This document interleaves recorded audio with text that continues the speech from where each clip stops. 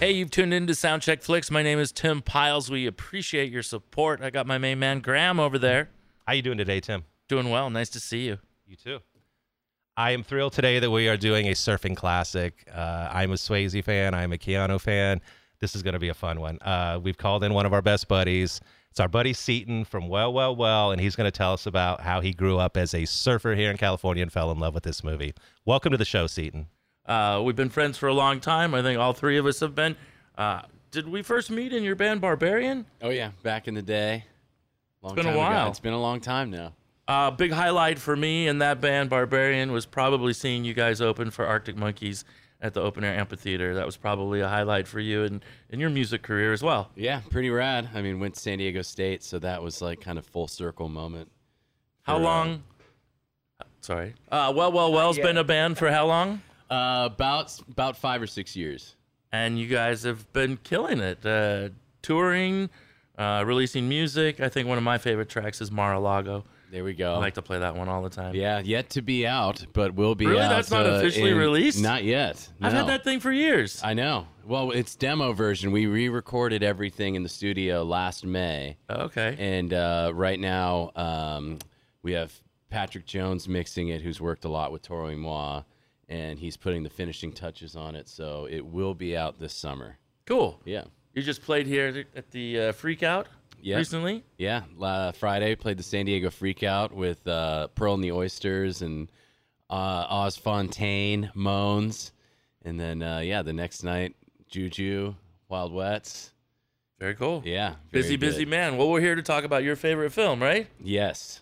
We are here to talk about Point Break. This is a film that inspires you, and we were talking off camera before the podcast. You lived this a little bit, or at least in the area of the background of this film, you lived around all these places. It's kind of personal for you. Yeah, I would say I lived in the whitewash of this. Because when the movie came out in 91, I was 5. Okay. But it still maintained a lot of relevance, because by the time I was around time to learn how to surf, when I was 14 to the rest of my high school years, this just played a phenomenal part in not only the humor of my friend group, because at that point we just saw it as this hilarious movie that was kind of filmed around our town. Sure. But then also the whole surfing aspect, and you're a kid and you're just stoked on action movies and extremes, and this was everything of that. So I imagine you didn't see it in the theaters. You must have seen it on home television or VHS. VHS. It was a blockbuster hit. Okay. For us. Sure. And I think, it was one person would rent it one weekend and the next person would rent it another weekend. And it was it was one of those nights. It was a movie night thing. Sure. Where you'd watch it, and if the parents are cool and it's rated R, which for the most part, since we were in high school, was just go for it. Seemed like a pretty safe film. What was it actually rated, Graham? It was R, but it was for violence and language. There really, other than the ass, the moon, there really isn't a lot of nudity. No, there was the girl in the shower. Okay, in the that's rain. right. That's right. We do get the Roadhouse girl in the shower. Yeah. How easily we forget. You just watched it again today, didn't you? I know. Well, it's pretty brief. It's just in the restroom when she's kicking Keanu's ass, which everybody in this movie kicks Keanu's ass when they meet up with him. It's pretty crazy. Does Tone kick his ass? No, but Tone gets leveled by Bodhi, Nice. like everyone does. Everyone does. The guru. Yeah. The Bodhisattva. Then shot in the foot. So. Oh, his Reebok pumps take a shot. Yeah. We are talking about Anthony Kiedis. For those of you that haven't seen the film, I'm imagining most people have seen any of the films we're talking about. But then again, you never know. Point Break is kind of a breakthrough film at the time, breakthrough role for Keanu Reeves, obviously. And as we've all discussed, Patrick Swayze is just a legend and kills it in that film, as does Pappas. You're saying, Gary Busey is on fire in this movie. At his peak, just I think people forget that he was nominated for Academy Award once upon a time for playing Buddy Holly. This guy is not, he had that motorcycle accident, and I think everybody wrote him off as just this crazy character. I love him. And I'm Crazier like, the no, better. remember him as Mr. Joshua in Lethal Weapon? This dude can bring it from both sides, bad and good. This is our guy. And Pappas is just terrific. we'll get to the end and we'll talk about what happens to Pappas down the line. But I mean, from the moment he walks in, he's in the pool and he's going after the bricks and he's talking trash. Like, Yeah.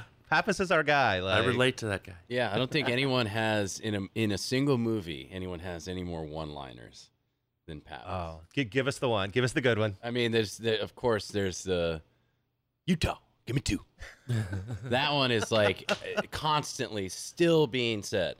Like every time someone wants 2 of something, if you're within like this 40-year age range, then you're still saying that. And the best part is he's talking to a football player, and you think that might be a 2-point score. No, it's 2 meatball sandwiches. 2 meatball sandwiches. Because 1 is not enough. Yeah. And then Keanu calls him roadkill when he delivers them to him. Yeah. Like, I always crave meatball sandwiches anytime I'm reading Calvin and Hobbes. It's just like, I'm like, man, I want 2 meatball subs. Do we know, is that a real meatball sandwich place? No, that's fictional for sure. Around that area. Just banks that are easily robbable. so the culture of this surfer culture, we need to get into this because I am from Kansas. I know almost nothing about the surf culture. I don't know anything about surfing other than the surf movies I've seen. So take us into that world a little bit, because what blows my mind is when he's first learning to surf, he's got the kid he buys the board from who's 14 years old ripping on him. I mean, and he goes out, he's falling all over the place, can't stay on his board, and then he gets punched in the face and he gets his board cut off. The dude cuts his strap. That was so aggressive. I was like, oh my God, we have to ask Seton about this. Have you ever had your strap cut? No, luckily, I think a lot of people just stopped carrying knives in the water. But yeah, I mean, I've definitely been in some run-ins, and and I've seen a lot of unfortunate circumstances where people do start brawling on the beach. So the locals will surround him at the shower like they did in the movie, and then just it's a brawl. I mean, the locals only thing is pretty pretty insane. I mean, growing up in La Jolla, it was the wind and sea surf break, and Right. it could be pretty intense. You didn't want to just go out there. You cut somebody off, it goes down like that, you're gonna get punched. Yeah, if it happens continuously, I feel like that's the times that I've seen it. Right. And I don't know, recently there was a time even at Garbage Beach at Sunset Cliffs where it's there's locals there for sure, but they're harmless for the most part. But there are a couple dudes that everybody knows, and they just have a chip on their shoulder. And one of my buddies, he had a soft top, no leash, but this guy who was kind of on the inside cut him off, and they started exchanging words, and then got really close, and the dude spit in my friend's face. And we just kind of all paddled up. We're like, what the fuck, man? We know you. And it's even a thing where they're just soft tops, dude. What the fuck? Get out of here. And it's dude, it's a 1.5 foot day. And no one cares here. It's one thing. And then you go down to New Break, down a little bit past that. And that's pretty localized. You don't they don't want you surfing there if you have a leash. They'll just they'll inch you out of the wave. They won't really say much to you, Right. But they'll make sure that you don't get any waves, and you're kind of pushed back in the lineup because there's Right. one takeoff spot. Yeah. But yeah, growing up in LA and kind of learning how to surf there, it was. I never felt that intimidation, but I think the movie kind of gave everybody this idea that you could be that local person running this spot, and I think it injected this machismo attitude towards it that really was there, but then it got highlighted. Right. I think, and Okay. even at Malibu where. There's stories still of up in Palos Verdes, which is a very ritzy community, from down by Doheny and the beach area there. And there's some beaches there that can be accessed, from these houses and cliffs. And there's a crew of guys that that's a place still to this day you probably don't go surf because it's hard to access anyway. It's not like they can locals from the valley or anybody can park there. But yeah, this stuff still exists. Are there starter beaches where that are just known as starter beaches where the young people and the newbies go train? Yeah, I mean, there's that everywhere. Like here, I feel like it's tourmaline. Yeah. In Orange County, it's kind of like San Clemente or like even like Huntington Beach at sometimes, even though Huntington like during the summer is like pretty big and gnarly. Yeah. But yeah, like or Seal Beach and like Long Beach, and then in LA it's like at times El Porto or Venice Beach, the pier. I'm asking because I've got a taste for surfing now that I've watched this movie 3 times in a row, and I don't want to get my ass kicked when I go to the beach. Oh, Tourmaline's the best locally, probably. You know. Yeah, Tourmaline is kook city, but I still like surfing there because like every now and then like the point works, and I was there the other day and it was probably like 3 to 4 feet, and I was the only person out at the point while everyone else was kind of in front of the parking lot. But yeah, I think every city has its like main kook beach where you get the rentals right on the sand, and then it becomes like a danger zone if you want to surf there. And so Bodie and his crew with Gromit and Nathaniel and Roach, did you know those guys? Like, did they come off authentic, or were they caricatures? No, I mean I feel like they came off pretty authentic. Like they were like people that you'd see every day at the same spot and like in and out of the water. If they weren't in the water, then they were like in the parking lot hanging out, like drinking beers or like kind of like telling wave stories and like everything else. And then they were there throughout the night. Like it would turn into like a bonfire, and then you'd go back the next day and you'd see them doing the same thing again. Like it's just the endless summer. And it was those are real people. Right. That like do live that lifestyle. And I think some of them still do somehow are still whatever they're doing, but they don't go far from home. No, they love that beach lifestyle. Yeah. Why would you go? Yeah. Now it's like a van life thing. Yeah. So it went from like, I don't know, you had like this crappy little van or like a Jeep like War Child.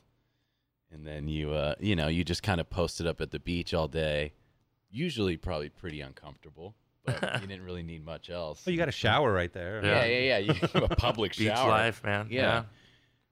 Those were good times. Because I growing up on Mount Soledad, be down to La Jolla Shores or Windansea. I loved, but I never really, because of some of that surf culture and that the battles and things. And I was not an aggressive person necessarily, but I took to Wamping now. In La Jolla, it's a shore break at a bunch of those beaches, so you get barreled every time, right? It's like a waist steep thing. And it's just an amazing, fun thing to do. But that's probably why I didn't really gravitate towards surfing myself. I actually wasn't very good at it either. But every summer when the weather is nice, I think I'm going to get myself a longboard and head out to Tourmaline. Yeah, get it. Maybe this summer. Weather hasn't been cooperating. You're still out in the water? Yeah. Wearing wetsuit currently?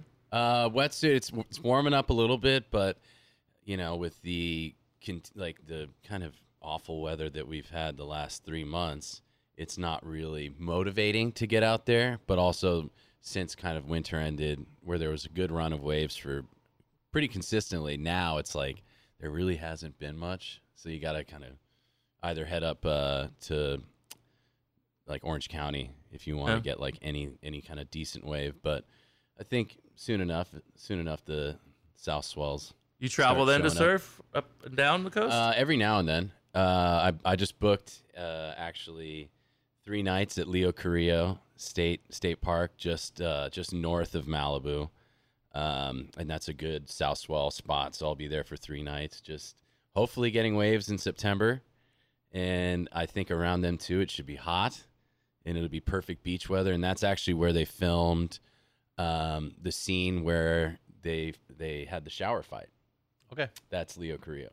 Okay, yeah. So I look forward to getting my ass whooped by some War Child and his friends, some MLO Malibu locals only, Leo Carrillo rough boys. I had one more question for you about the surfing culture. Yeah, night surfing. Oh yeah, because they go out at night. Sure. After that party. Yeah. Did you ever do that? Is that a thing? Oh yeah, yeah. I think full moons. Anytime there's a full moon, you can do it. Yeah, full moon. You'll go out there and you'll still see people do it. We went out one time, my buddies and I. We actually drove all the way up to Rincon, in like Santa Barbara area, and it was like a pretty decent swell, probably like 4 to 6 feet, and full moon, and it's like right off the one. So you see like all the lights from the 101. So you see all the lights from the 101, like cars driving by, and then like little fire smokestack in the back. But we all attached. There were probably like 5 of us, and we all attached little glow sticks to the back of our wetsuits so we can kind of see each other. But it was. I just remember like paddling out, and over there it's a point break, so you're able to. Point break, you like that? You worked I in knew there. it'd get worked in. Over there, you would like all you'd kind of have to do is like jump out, and then you're pretty close to like the takeoff spot. But yeah, like it was an amazing experience. Like I remember just seeing like my buddy like getting this like tube, and I could see the backlit like the glow stick behind him. It was lighting up the back of the wave while he was like riding in the barrel. And I'm like paddling out right past him. I'm like, holy shit. That's the whole reason you were doing it. Yeah, and like, yeah, it brings it back to the spiritual aspect. And like when they go night surfing and they're like, just feel the wave, man. You just gotta, all right, bro, it's your turn, man. Go for it. It's like, I've done that, like many times. And it's been like, yeah, you get like locked into this, I don't know, this kind of spiritual feeling that the water does offer. The energy. Yeah. Mm-hmm. Is it dangerous? Completely. Yeah. I mean, yeah, I think like you're relying on like whitewash and all these other things, and you think that you're in control of this like situation that really you have like pretty little control of. Mother Nature. Yeah. But especially when it's big and you can get like disoriented real quick if you take one on the head and you're like, you come up from that and you're like, oh shit, it's dark. Yeah. Like normally, like when you're underwater, your eyes are closed anyways if you take one on the head. But when you pop back up, you're just like, you're searching for any sort of like familiarity, and it's just not there. Other than air. Other than air, yeah. Okay. Yeah, man. So I wanted to get into the people involved with this film, because there's some really cool stuff here, especially in the director's chair, because we have Catherine frickin' Bigelow. Yes. Like this is at the beginning of her career. And she goes on to win the Oscar. I mean, this is an action movie. Like the action movies up till then were John McTiernan and Terminator, James Cameron, and it was like those guys. And then all of a sudden we have a woman doing this picture. Like it's really a monumental moment. I mean, sure. that is a moment where things change, and she's doing things differently. She's, the chase sequence when Keanu's chasing Patrick, they're using those handheld pogo cameras running beside those buildings. Like we had seen H.I. McDonough do that in Raising Arizona, and we had seen, Ferris Bueller run through people's houses. Right. But we hadn't seen anybody do it quite like Bodie in Utah did in this. Like you feel like you're there with them. Right. Like, and she brings that to the table, and maybe that's because she's with Cameron at that moment. But I think there's just something different. Of this action picture feels different, and I think it's because a woman is leading the way. Sure. And then she's got these guys that are a little bit different action guys with Keanu and Patrick. They're not Schwarzenegger. They're not Stallone. Like this movie is coming from a different action angle, and I think that's one of the things that makes it so special. Her first movie is Near Dark, which is a fantastic vampire movie if you've never seen it. And she does Blue Steel with Jamie Lee Curtis the year before, and then boom, she's doing this. Like she's going for it early, and right. I'm just like, wow, I just admire her so much. I think it's just amazing, and she's still around to this day, killing it. I mean, what's the last film she did? I don't know what the last one was. I know she won for The Hurt Locker. I mean, that was the one she got the director for. But I mean, she did Zero Dark 30. She's shit. I mean, but this is the first time we get to see her. So, obviously Keanu. This is my buddy Keanu. Our buddy Keanu. Yeah, Casbah Keanu. Casbah Keanu. Our patron saint, Mr. Keanu Reeves. We love you, Keanu. Please come on this podcast. This is where he first gets off. Like he's already a thing. He's had River's Edge. He's had Bill and Ted. He's kind of an indie darling. He's doing Dangerous Liaisons. But I think this is the first big action movie for him. Now he's going to really break out 3 years later with Speed. Yeah. But this is kind of the first time where he handles all those action parts really good. Like, I mean, he's a believable football player on the beach. He looks good in the running scenes. He's doing all this physical stuff next to Swayze, which is saying something because that guy's a madman. and he's hanging with him. Yeah. Like, he's hanging in there. And I think this was the first one where we really realized that this guy's got an action future. And Jesus Christ, did he ever? I mean, John Wick and Neo. I mean, he parlayed two of the greatest action heroes ever, years down the line. So this was the first time we saw that he had something. Fucking Patrick Swayze. I mean, good Lord. Oh, my God. Radiant. Bodhisattva. He's on the end of his hot streak right here, because 87 he drops Dirty Dancing and becomes like the biggest thing since sliced bread. And 2 years later he drops Roadhouse, which in the moment is not a terribly big hit and isn't considered to be a classic. In fact, it got Razzie nominations, but damn it if us men didn't know how awesome that movie was. I mean, cult classic. I Seriously. love Roadhouse. God damn, I can't wait till we do that movie. And then the next year, he does Ghost, which just sends him into the stratosphere. And, I mean, you've got Demi Moore. Whoopi Goldberg wins the Academy Award for Ghost. And Patrick Swayze's the thing everybody's talking about when that movie's over. Like, everyone falls in love, men and women, with Patrick Swayze. And then he follows it up with this one. I mean, just the guy is killing it at this moment. And he's so magnetic in this movie. Every time he's on the screen, you can't take your eyes off him. And it's not just because he's a good-looking man. His character is so, he's got this energy, that bodhisattva energy that you just can't get enough of. I think David Koresh took some notes from him. Yeah, oh yeah, definitely. Yeah. He is very cult leader in this. He is very cult-like. It always helps to have a fire underneath you and people sitting down listening.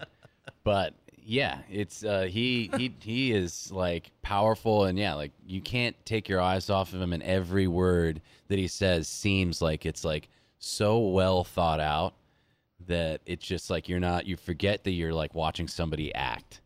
Yeah. You're like, this guy's the real deal. He's fantastic in this. I am a straight hetero man that is freely willing to admit that I am crazy for Swayze. Yeah. I absolutely love Patrick Swayze. Well, you got to have a couple dudes, maybe, and you never think you're going to meet him, right? Bros sitting around talking about our love Keanu for Patrick was here. Swayze. Like, No. It's like that, the list you have with your wife or girlfriend sometimes, if you ever meet that person. Right. But, Keanu was here. I'm like, Keanu. Yeah, and you got Keanu I'm not- and Swayze I'm not, together yeah. in their prime. That's electric. I mean, that is just sheer electricity. That's electric. Yeah. It is. Okay, and then you add the coolness of Gary Busey to this factor. Our boy Pappas. He's terrific. Lori Petty is the love interest here. Tyler. She handles it. She'd never been in the water before this movie. She's never been in the ocean. Yeah. She has a stunt double for all of her scenes that looks a lot like her, clearly. It's 91 in Hollywood. I do love Lori Petty. She's terrific in League of Their Own, Free Willy, Tank Girl was a bomb, but she's the right person for that role. Definitely. She was the right person. I just think that was the one weak link. I think there could have been... You've got Swayze and Reeves there. I mean, you need a Terry Hatcher. Like, Sandra Bullock's around then. Like, I mean, I don't know. You could have had a stunt double for them, too. Like, Maybe that has something to do with the director and how maybe she didn't want it to have... She wanted her to be too pretty. Maybe. Right. Yeah, you gotta be edgy. You can't just and when you're playing football in a wetsuit, you can't. And she's scoring touchdowns on them too. You can't just be the average. That's true. That's true. We've got James Cameron exec producing this thing, which is just insane. I mean, he's got his fingerprints everywhere at this time. Anthony Kiedis, of course. Our boy Tone. The Keeds. It is a bit distracting now when you watch the movie, because as soon as they cut to him in that shower scene, and it's a close-up of his face. Yeah, that would be a waste of time. I want to see that. Like, I feel like all four of them should have started a band. Like War Child and a.k.a. Upton Pittman. And I was going to ask you if you remember the name. Of course, Pittman. Upton Pittman, and then he's the bad guy in Cyborg with Jean-Claude Van Damme. Oh my God, War Child is the bad guy in Cyborg. That's true story. And Bunker, the blonde kid that punches Keanu Reeves, that's Crawford from Platoon. He's in Platoon. So, and we've got John C. McGinley from Platoon too. We got two Platoon guys in this movie. Platoonman. And 2 Roadhouse people. Yep. Swayze and the freight train in the shower. Yeah. That's Denise from Roadhouse. And Yeah. uncredited Tom Sizemore. That's it. His first role, right? Yeah. So it's With a among- bag of drugs that he He's never let go of. And his hair that really didn't seem to. He didn't have long hair. He just had hair. You think You I know, like it's like, this you think I hair, like this hair? I'm man? like, that's pretty average hair to me, man. I don't really get You it. think I like these clothes? Yeah, and it's like, okay, so the DEA and the FBI, they have. There's no like red flags that go up. No communication between the two. You're just gonna let this raid happen. And I guess This deadly raid. Yeah, this deadly raid. Oh well, look, I got one guy, killed one guy. It looks bad on my record. And well, so I noticed Babbitt and Alvarez are the 2 guys that are kind of the nemesises to Utah and Pappas. We don't like these guys. They're dickheads. And so Babbitt gets stabbed up. He gets it in the back from one of the women a few times. Alvarez obviously comes out of it because he's talking junk to Utah later on when they arrest him. I wanted to see those guys get killed. I mean, I had no problem with them getting shot up by the ex-presidents. Like, I wanted to see that. You guys didn't like those guys either. Come on. Well, eventually everybody dies in this movie, so it's gotta. You're not supposed to like those guys. It is true. Lori Petty and Keanu Reeves are the only characters standing at the end of this movie. Yeah, I wonder how often Laurie Petty watches Point Break.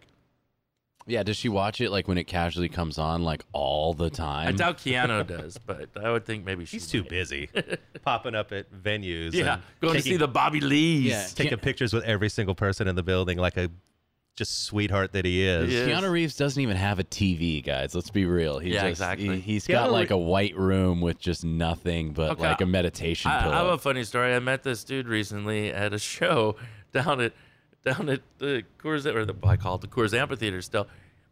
And I'm telling him my Keanu Reeves story. He goes, hold that thought. He's a pro stereo installer or something, and so he installs high-end gear. He goes to Keanu Reeves' house to install stereo equipment. Keanu comes to the door in a towel and like shows him where to go and whatever. And he goes out to his pool, takes the towel off, jumps in the pool buck naked just while the dudes are like working there. And then comes back, talks to That him. might and, be the most Keanu story ever. but Like, just, no problem. Just, of course, guy couldn't take pictures. Did you mention if he's hairy? I can imagine him like having like one patch and then the rest just like a seal. The you know? seal, yeah, smooth. he is that guy that has a +1 that doesn't use it. Yeah. I mean, I was so blown away by that when he showed up here that not only did he manage to take pictures with everyone, and he was so sweet. I had to shadow him most of the night just to make sure nobody got weird with him. And he was just wonderful to work with. I heard people saying some of the dumbest things to him and bad dad jokes and garbage like that. Because people freeze up when they meet somebody famous. Yep. And he was just wonderful. He was so kind to everyone. He smiled the whole time. He bought band merch. I mean, what more can you ask? Like, what I said is, one time I saw him on television, late night TV, and whoever it was, Kimmel or somebody, asked him what song he would listen to for the rest of his life, and he said Joy Division, Love Will Tear Us Apart. And I thought that was cool. Good song choice. Good answer. Did he roll up on his hog? Like he rolled up in a luxury Cadillac. He had a driver who drove him down from L.A., who sat outside for 3 hours while he was in here. Keanu's getting buzzed on Pilsners, Fall Brewing, shout out. Wow. And he's just greeting everybody. I came back in here near the end to see where he was at, to see if they had him like cornered back here like an animal. And he's sitting in the booth with these kids just talking. No way. Like he's just a wonderful person. I think all those memes you see online and all those stories, I think that stuff's true. Damn. I would take him like at the Casbah as like a Sapporo tall guy kind of guy. I would be like, man, Keanu crushed 18 Sapporos at the Bobby Lee show. And I'm also happy to say that during the Bobby Lee's, because I was standing nearby him, just, shadowing, he's drinking his beer, he's taking crappy phone videos, and he's banging his head. He's just like us. Yep. He's no different than us when we watch our favorite bands. Like, that's what he came there to do, and he got to do it. Like, and then he took off and went back home, and for those of us here, we were very lucky to have that. That was cool. It was a wonderful night. I usually take a luxury Cadillac home too. You make your driver stand outside for 3 hours. Well, that was a similar thing that happened at Bluefoot this past week where I work in North Park when Noel Gallagher shows up. Were you both there? I was there, actually. Oh, yeah. Yeah, nice. I had to take him from the car and into the room and then back out to the car after the event. Now, that part was much harder because people had found out. People were posting on social media. Yeah. You know, the Keanu thing, we didn't really have a storm here that night. It happened kind of too fast. And it was at night. Yep. But the Noel Gallagher thing at Bluefoot happened during the day. And so people started seeing it online and started showing up on the sidewalks outside. I thought about it when I saw your post, and I saw friends that got down there, and then they got a didn't little get in, hectic. Yeah. But Whereas I here, know two guys that work there, so I'm sure I could have gotten in. But yeah, like here, I feel like people like, you know, Casbah, you got like, it's the music scene, and you got like bands playing that are the primary focus here. And I feel like people like would be a little like, I don't know, awkward, just like pulling out their phones and like taking like a picture from the distance of Keanu. Sure. And then posting it. Some woman sent me video of me and Aaron Swanton talking to him. The 5-minute encounter we had, that's what she was doing. And she didn't realize she was just trying to get footage of Keanu being sly. And then she realized, oh, that was Tim Pyles talking to him. So she sent that to me. And I would also like to disavow this whole notion that like he's taking away from the band. Like, do you understand? I've heard a couple of, negative people. Sure. Why is he taking away from the Bobby Lees? I'm like, dude, I don't know what more he could do to support them. A mega famous guy showing up to their show at a small venue. They were amazing. They were so Knowing fun. what he has to deal with. Yeah. He has to take pictures with everyone in the building and talk to everyone in the building. He knows he has to do this coming in the building, and he's willing to do it anyway. Right. That's a guy that loves music. Yep. Seriously. And God love you for that. Well, that's what's cool about places like this, even though I wasn't one of those people that left him alone. But generally, you know, it's the cooler kind of club, potentially, not the House of Blues, whatever. You know, people do tend to leave somebody like that alone, you know? Yeah. They can just come and hang out and be themselves. Sure. You want to get into the soundtrack? Let's do it. Okay, we got the soundtrack. Well, this is something we're always going to touch on because we are music people. This is a music venue. There is no way we cannot talk about the music in this movie. So you said to us right before we went on that the soundtrack doesn't rise to the level of the awesomeness of this movie, you feel. I feel like there are certain action scenes in this movie that like still to this day I know exactly what's going to happen. But they like have me like gripping like my leg and like the palms are sweating when I'm seeing like Keanu's face in front of a 6-blade lawnmower. Like I'm just like, no, don't, you know, like I could feel my neck like tense up. How close was he to that? Oh my God, they would Dangerously. CGI that today. They wouldn't even attempt to do that. Like his Dude, he was face like is 3 feet away from it. Trust me, it's the angle. Oh man, I don't know. There's that one angle where it looks like his nose is right on the blade. Oh yeah, like and then It's he like starts in all like those Hobbit movies, you know, it's all about the angle. And what about Pappas shooting the lawnmower? Like we all know how much, you know, cops would just rather shoot the dude. Yeah. Like, but he shoots the lawnmower. Like, I didn't get that. yeah, but yeah, that to me, and then like I kind of noticed like during the chase scene and like through the parking lot, like the sound of the actual like vehicles moving and everything, and like the kind of speed between the cars. I was like, damn, this is some really good like quality chase scene audio where it makes you feel like you're in it. Yeah. And it's kind of distorted between like the parked cars and the moving cars. And yeah, every chase scene and every action scene, I felt like I was just like on the edge of my seat. And I think like during the other scenes, the music is there, but you know, it's like when he's learning how to surf, it's like that kind of like there's moments of that where it's like, I will not fall, I will not fall. And it seems like a South Park thing, you know, where it's like 1991 was a weird time, man. We were talking about it. Yeah. Hair metal was dying. We were just getting weird music. And Yeah. this soundtrack reflects some of that at the time. That's the fun part about this is you've got LA Guns doing their Kashmir song, and you've got just that sleazy rat track at the end. Like, Oh yeah. Utah says to Bodie, via con Dios, walks away, tosses the badge in the ocean, cut to sleazy rat track. Like, I love Nobody Rides for Free. But it's funny because it's the end. Like, these hair metal guys don't even know. This is July 91. September 91, Nevermind is dropping, and you're going to the county fair circuit. Like, you're over, Quickly. and you don't even know it. Like, Yeah, but then, what was that commercial? It was so great where we have a rat problem in the attic. Oh yeah, was it Geico? I think so. I think it was. And there they were. Yeah. There was a rat who, has San Diego Yeah. connection. While we're touching on it though, the last scene was like, "You let him go," like the worst Australian accent I think I've ever heard. It's like they come down in the helicopters and they're kind of like cruising down to the beach, and it's this like momentous scene where he's like, "All right, man." They really chinched on Yeah. that part. They Yeah. didn't even go to the real beach. Yeah, and he number sees one. it's not closing out anymore, and it's perfect. And then he just kind of kind of factors in like his like surfing brain, and he's like, I gotta see him do this, and that's like, I gotta let him go. And then the guy just at the end, he's just like, what are you doing? You let him go. And I'm just like, please stop. Can we do this over again? Maybe get like a real Australian in here. well, that's not the only movie where Swayze gets the Via con Dios at the end. At the end of Red Dawn, when he's carrying Charlie Sheen, his mortally wounded brother, away, Colonel Bella, who's against them, the invading force, has the drop on him. And then he looks in his eyes and realizes that he doesn't want this fight. And he lays his weapon down and he says, Via con Dios. So Swayze gets Via con Dios at the end of 2 films. What year did he pass? Too soon. Tell you Yeah, that. way too soon. Maybe 2009 or so, somewhere around there. I mean, we never got a Roadhouse. Yeah, 2009. We Oh. never got a Roadhouse 2, so. Damn it. Too stupid to have a good time. Tell you that. That's my favorite line in that.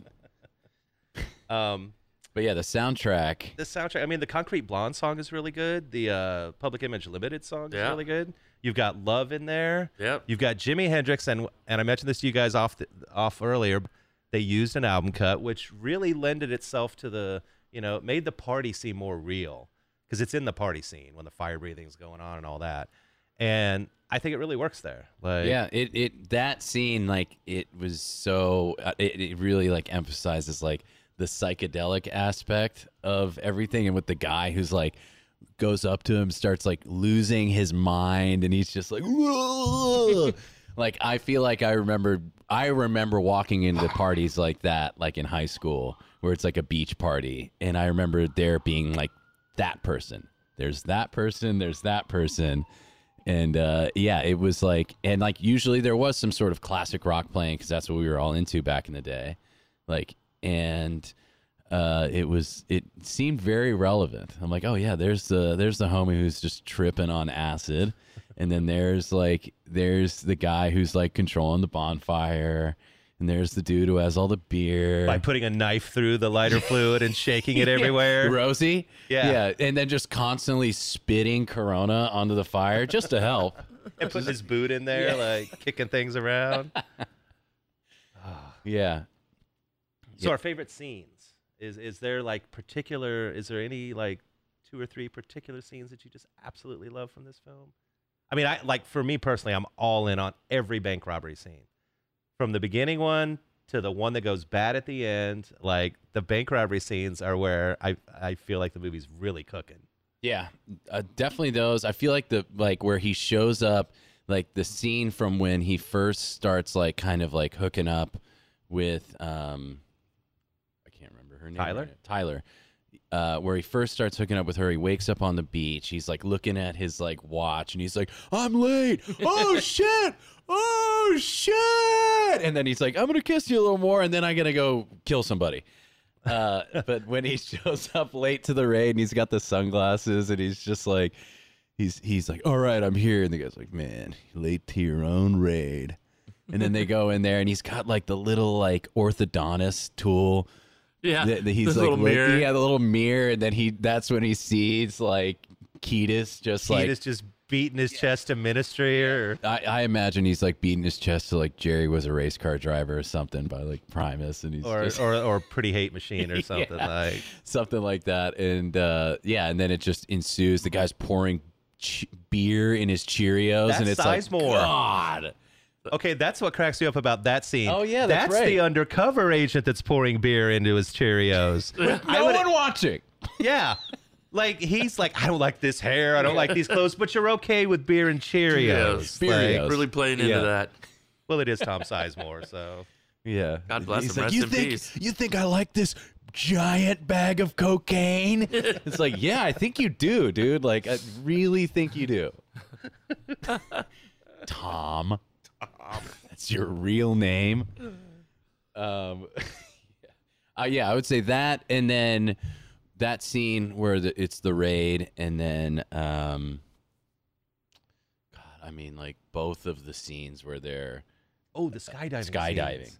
Yeah, I mean, Especially at the end where you're like, is there a parachute in there? Right. And everyone's handing it around, and I'm like, God, this is. So there's the No, you first should take one. this My one. palms No, are this sweating one. talking about it. Yeah, so that's the first one, and nobody's sabotaging him on that first jump, but he thinks they might already know.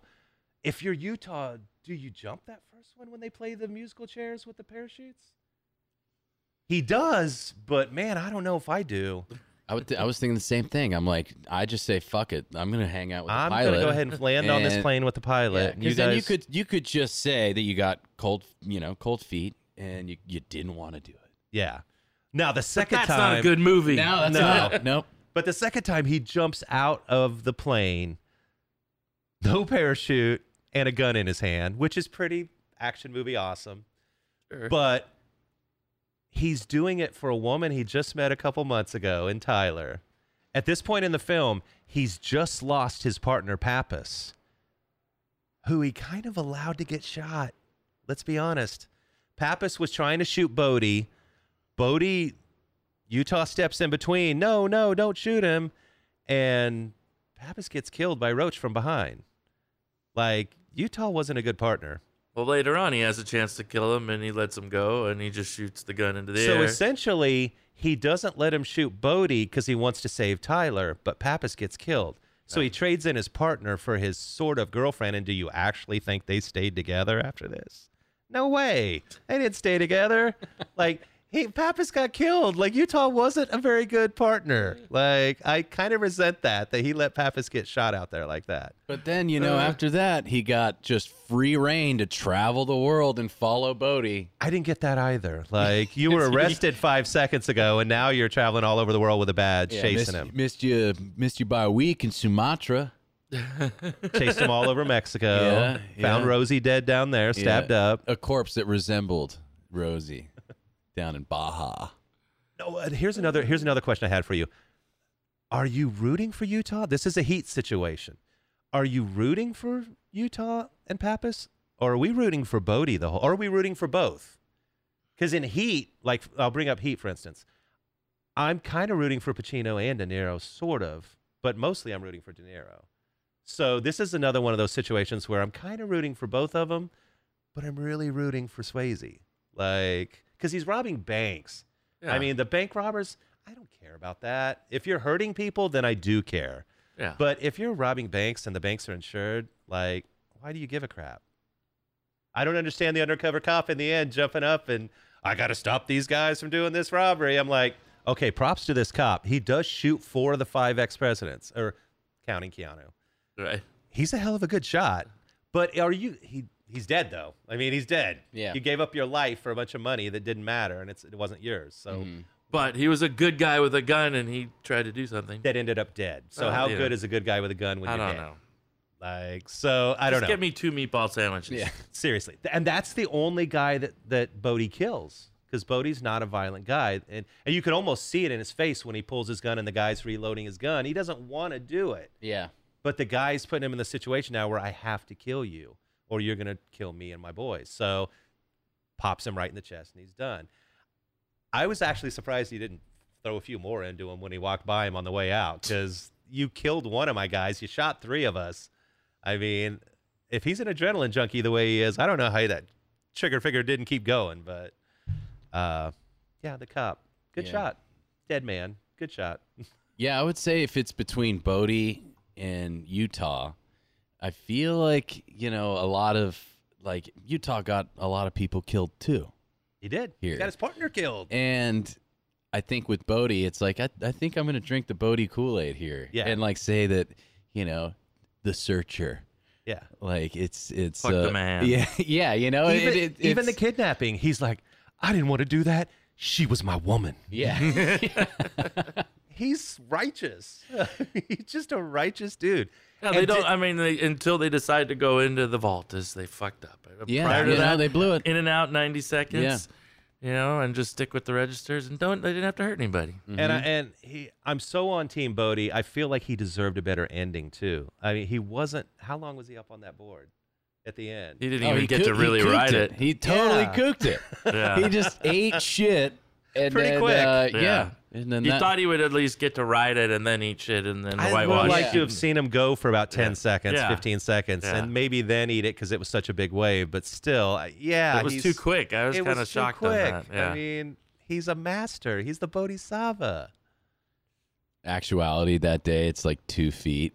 And it's just like ankle biters. Yeah, some of those breaks at those various beaches they were at were like, they went like, what the hell's going on? Yeah. I mean, there were moments when Lori Petty and Keanu were having a moment and there was no waves coming through. Like, they're just in the water somewhere. Yeah, I can guarantee you any of those waves that were up from Santa Monica all the way up to past like county line, there is not a single left that looks like that.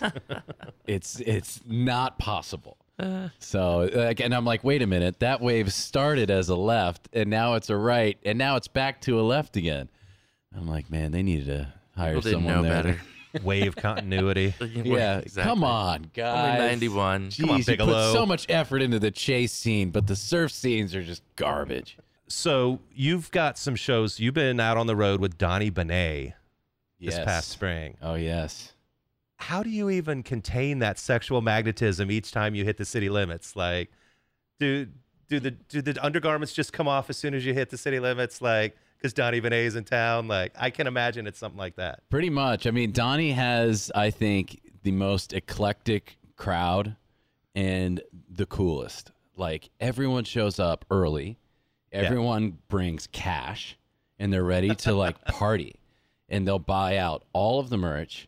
They're dancing. It's like not pretentious at all, and kind of everyone's just so engaged throughout the entire night that it's music, and then it's like a break in between where he talks about the song and like cracks some jokes, and he's like kind of looking out at the audience and being like, "Yeah, it's a big sausage fest in here," you know, and it's just like everyone starts cracking up, and then he like rips it in the next song with just some like epic bass solos, and is like he's up there with his brothers just jamming, and it's incredible. And I think for us, like, we're going on tour with him for the 3rd time in August. We're so stoked to do it because I feel like he really like hits to our kind of beat, you know, like where it's like we don't take ourselves too serious. Our songs are like tongue in cheek also. And Donnie definitely doesn't. Oh yeah, you know, and it's like he's talking about the Negroni summer and second dinner. Second dinner's amazing. And everybody that is there and like supports his music and shows up to all of his concerts, they're super cool and have all come up to us after and have been nothing but supportive and like buying a bunch of our merch and telling us that we're the perfect appetizer for the Donnie Benet dinner. And like other people are just like coming up to us and be like, you guys, I don't know what you sound like, but you guys sound like if Ween fucked the Doobie Brothers and had an Arcade Fire baby. And I'm just like, that is pretty good. That's a pretty good Because I don't know how to describe our music, and I really don't know how to describe Donnie's other than like indie disco with... Ooh, yeah, I don't know. It's weird, but it works. You could definitely dance to it. Yeah, it's danceable music, I guess, is like, because there's bits of electronic, but then his like his most recent 4-track EP is all instrumental. That's like straight Hans Zimmer stuff. Nice. And like John Carpenter. So it's oh, we're in. It's a trip, and he's got like I said, like the great fan base, and like we're just happy to spend some more time with him. So you guys got 2 shows here in early August, back-to-back nights. Yep.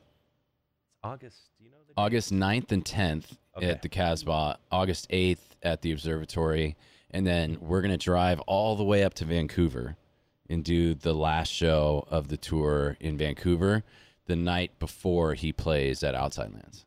So you got not one, but 2 chances to see Well with Donnie Benet at the Casbah in early August. That's right. Well. Yep, and we'll have a new album out by then, so we're going to... I mean, you're finally releasing Mar-a-Lago? Finally releasing Mar-a-Lago. It feels so cool that I've been playing that song for... I mean, you should. Ever since I used to be at that station I used to be at. I was just waiting for him to get indicted. Yeah, I know, right? And then, once that happened, then I'm like, all right, release the hounds. Let's get this baby out it's here. Like I played that one, and then Surefire Soul Ensemble had that one called Impeach the President. I love playing that. Oh, there we go. See? It was subversive. I didn't have to say anything myself. I just play songs. Yeah, so we got at least 4 songs coming out this summer. Summertime Heat, Double Take Jake, Mar-a-Lago, and No Surfing with the entire band. So the No Surfing song. These sound like Roger Corman movie titles from the 70s. Like, these are great. That's exactly how they sound. Seton from Well. Yes. Did you plug your website or Instagram or websites? Anything that Not yet. Go for it. Our Instagram is Well Music. And you can kind of keep up to everything we're doing. Keep up there. I would say that's the best bet for you. Super cool. Thanks for sharing some of your thoughts about this film. Thanks for getting me to rewatch Point Break again. Maybe I will take up surfing with Graham this summer. That could be a plan. We got to find our we got to find our break. Yeah, where we're allowed old white men. We need to find some female guru to teach us to surf. Oh, you know what? Actually, why don't we all go to Wind and Sea? You can be our Bodie. Let's go to Wind and Sea with 2 leashes, 1 on each leg, and we'll get our Costco boards, and we'll just go, and it's about 4 to 6 feet. Yeah. 57 Chevy board? Yeah. And we'll just get out there and see what happens. Technically, I'm a local there. I mean, I grew up on the mountain, but yeah. All right. Not so much in the water, just a shore break. All right, Seton from Well, thank you for sharing, and thank you for being here, and always fun to catch up and find out about your band. Graham Stevens can always be found here at the Casbah. Share your favorite thoughts about any film. He would love to hear about it. I often talk to him about movies while we're hanging out between bands, right? Absolutely. It's kind of our in-between. It's how this whole thing started. This is Soundchecks Flicks. We'll be back with another one soon. Hey, SCF lovers. Next week, we'll be kicking ass through a small Arizona town with our good friend, Billy Jack. Give it a watch, come back and join us, and see who our special guest is.